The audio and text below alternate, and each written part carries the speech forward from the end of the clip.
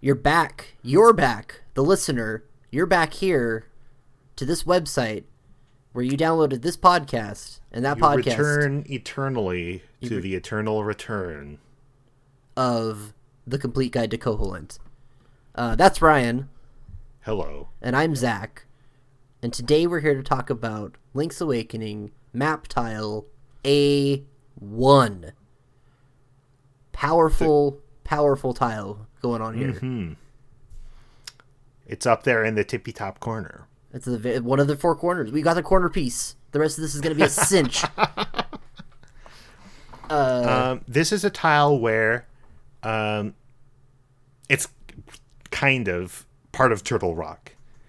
Eventually, in Turtle Rock, you exit the dungeon and you come out into the air, and you're in tile A1. I have it, yeah. Above Turtle Rock front entrance. And how potent the idea of Turtle Rock, we'll talk about it, and I think we should leave most discussion of Turtle Rock to the actual Turtle Rock episode. Definitely. There's a lot of Turtle Rock to cover. But it's such a slog. It goes on for so long. Not to say that there's anything wrong with how Turtle Rock is designed. I love it. But, like, it's oppressive. And then you get to come out into the air, and you can see the sea and the sky.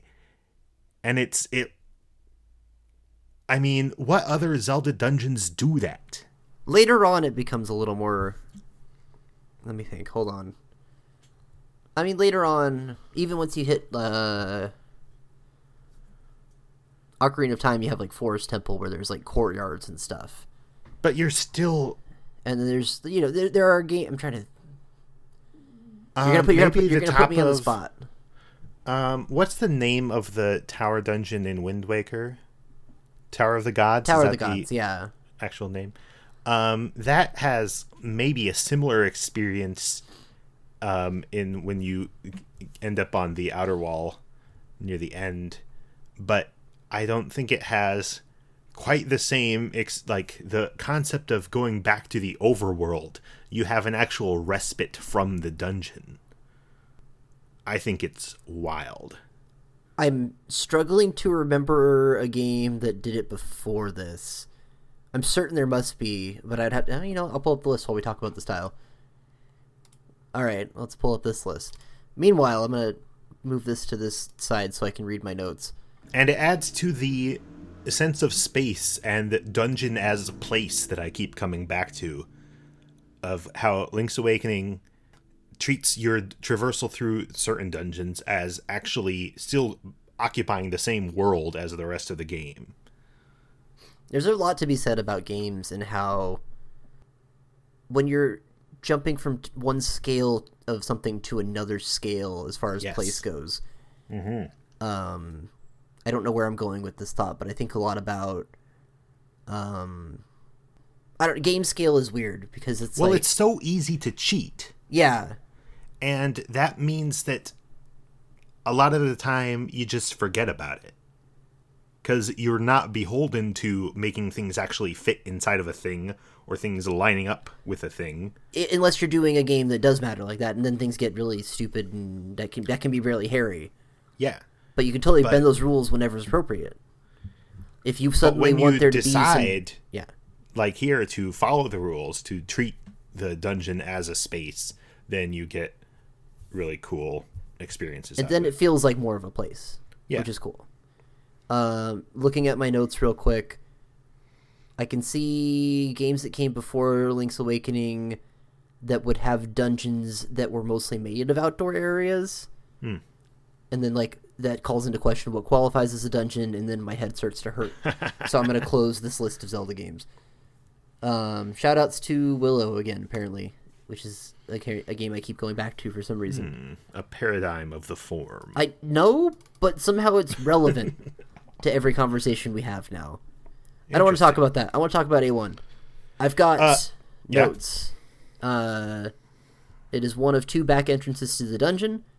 There's a mini Moldworm and one of those crows that... Yes. So the thing with the crow is it's called a Dacto, because of the Link to the Past enemy, which in Link to the Past you have the Gways, I believe they're called, which are the crow enemies, and then you have the Dark World version, which are called Dactos, and they look like little pterodactyls. Yes. In this and game, horns. and they have horns. In this game, it clearly looks like a crow or some kind of bird, right? Yes. But it's still called a Dacto because in the player's guide, they're called ravens. See, that and the there's another the bird that's on like the trees in Tarn Wasteland and in the Candlelit Castle courtyard, that is called a crow. So these like more grisly looking birds are called ravens. According to Zelda Wiki, because Dacto's name was officially stated in Encyclopedia, the name Raven is no longer considered canon. Yeah, the Encyclopedia did some damage, I think. There's some... Man. It's not... It does not look like a Dacto. No, There's it doesn't. No reason to it's identify not. Those monsters. There isn't, but somebody somewhere decided that's the case, and that's terrible. The Encyclopedia... I haven't read this encyclopedia. I own this encyclopedia and have referenced it recently for this podcast, actually. So, let me ask you, confirm or disconfirm my impression that this encyclopedia was not written with the level of care that a canon-defining volume merits. It was almost written with, I'm going to say the opposite, like, too much care, in that it's, like, the ultimate, like, Wikipedia nerd way, where it's like, well, okay, so for instance, you have, there's enemies in A Link to the Past called, this little sandman that pop out of the desert, right? Sure. They're called Geldmen in Link to the Past. Okay. But that's just a jacked up way of saying Gerudo men. Oh. So it's like supposed to be men from Gerudo, but they're these sandmen. The same with there's a Geld arm in Link's Adventure Link. The same base, Gerudo arm. Like Gerudo and desert were like kind of synonymous in early Zelda stuff, but in a way that never came out. And so now the Zelda Encyclopedia and the people that are responsible for putting this information together ended up being beholden to these old translations because they come from the most authoritative sources, which is like the player's guides and instruction manuals of the time or whatever. But then for it's terrible. Dactos, it's they the just worst. Ignore the player's guide? I don't even know. I'm sure there's a logic to it, like, well, technically in this guide somewhere it said this or something like that. So you had a lot of weird like things that don't follow translations very well. And then they'll put like in brackets like, well, it's also known as this or this or this. They hedge their bet that way a little bit, but it's bad. It's a bad scene. And it wouldn't be, I wouldn't have a problem with it. Pig warriors is all I'm saying. But the fans then treat this book as gospel because it has the Nintendo stamp on it. It is a snake eating its own tail. I should have said Dodongo, but that's okay. So they then exclude contemporary sources. Yep. And so actually considering the game the way it was made. Yep. It's miserable. It's miserable. It's miserable. It's the terrible. State of scholarship is disgusting. It's bad. It's real bad. But that's where we're at. Anyway, if Turtle Rock is actually a turtle, then you're on top of its shell. Boom. Done. That's what this looks like here. I also have a whole other thing that, is this a good time to get into this, or do we have other Turtle Rock that we can cover this on? We have several tiles associated with Turtle Rock. Tell me what it is, and if it's something we should cover in a later episode, I'll bleep it. Have you ever heard of the AOL Nintendo thing where they had Camp Hyrule, I think it was called? Oh, yeah, I remember Camp Hyrule, or I remember the name at least. Well, Camp Hyrule was like some weird... Might have been on AOL, might have been on Nintendo's actual website, where it was like an online summer camp, and I never got to do it, but it looked awesome. And they had a Turtle Rock Inn as part of their Hyrule summer camp, and that was where that's people cute. hung out, was at the Turtle Rock Inn. And I always really, really liked the idea of, like, Turtle Rock being some kind of, like, cool hangout spot. And so I associated with that. Okay, we got through that. That wasn't that long.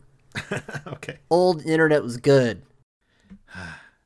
Before Zelda Wiki Zelda got all Wiki, high and mighty about stuff. I forget if I actually have real. I forget if I have real beef with Zelda Wiki or not. At some point, I think I did, and then it sounded really silly. So now it's just down to just like ironic beef, maybe, or not. Maybe that's even gone too. Who can say? Let's investigate this further in future episodes. Okay, and find out. We'll figure out if I'm actually beefing with Zelda Wiki or not. I wonder if I'm alienating any possible listeners by coming down on them so hard. I think we're okay. Okay. I think our tone is good. Right? I think so. We should talk about. We should. That's fine. We'll be fine. Do another tile. What's the next tile? Next tile will be fine because next tile we're doing A6, so we'll definitely be fine. Okay.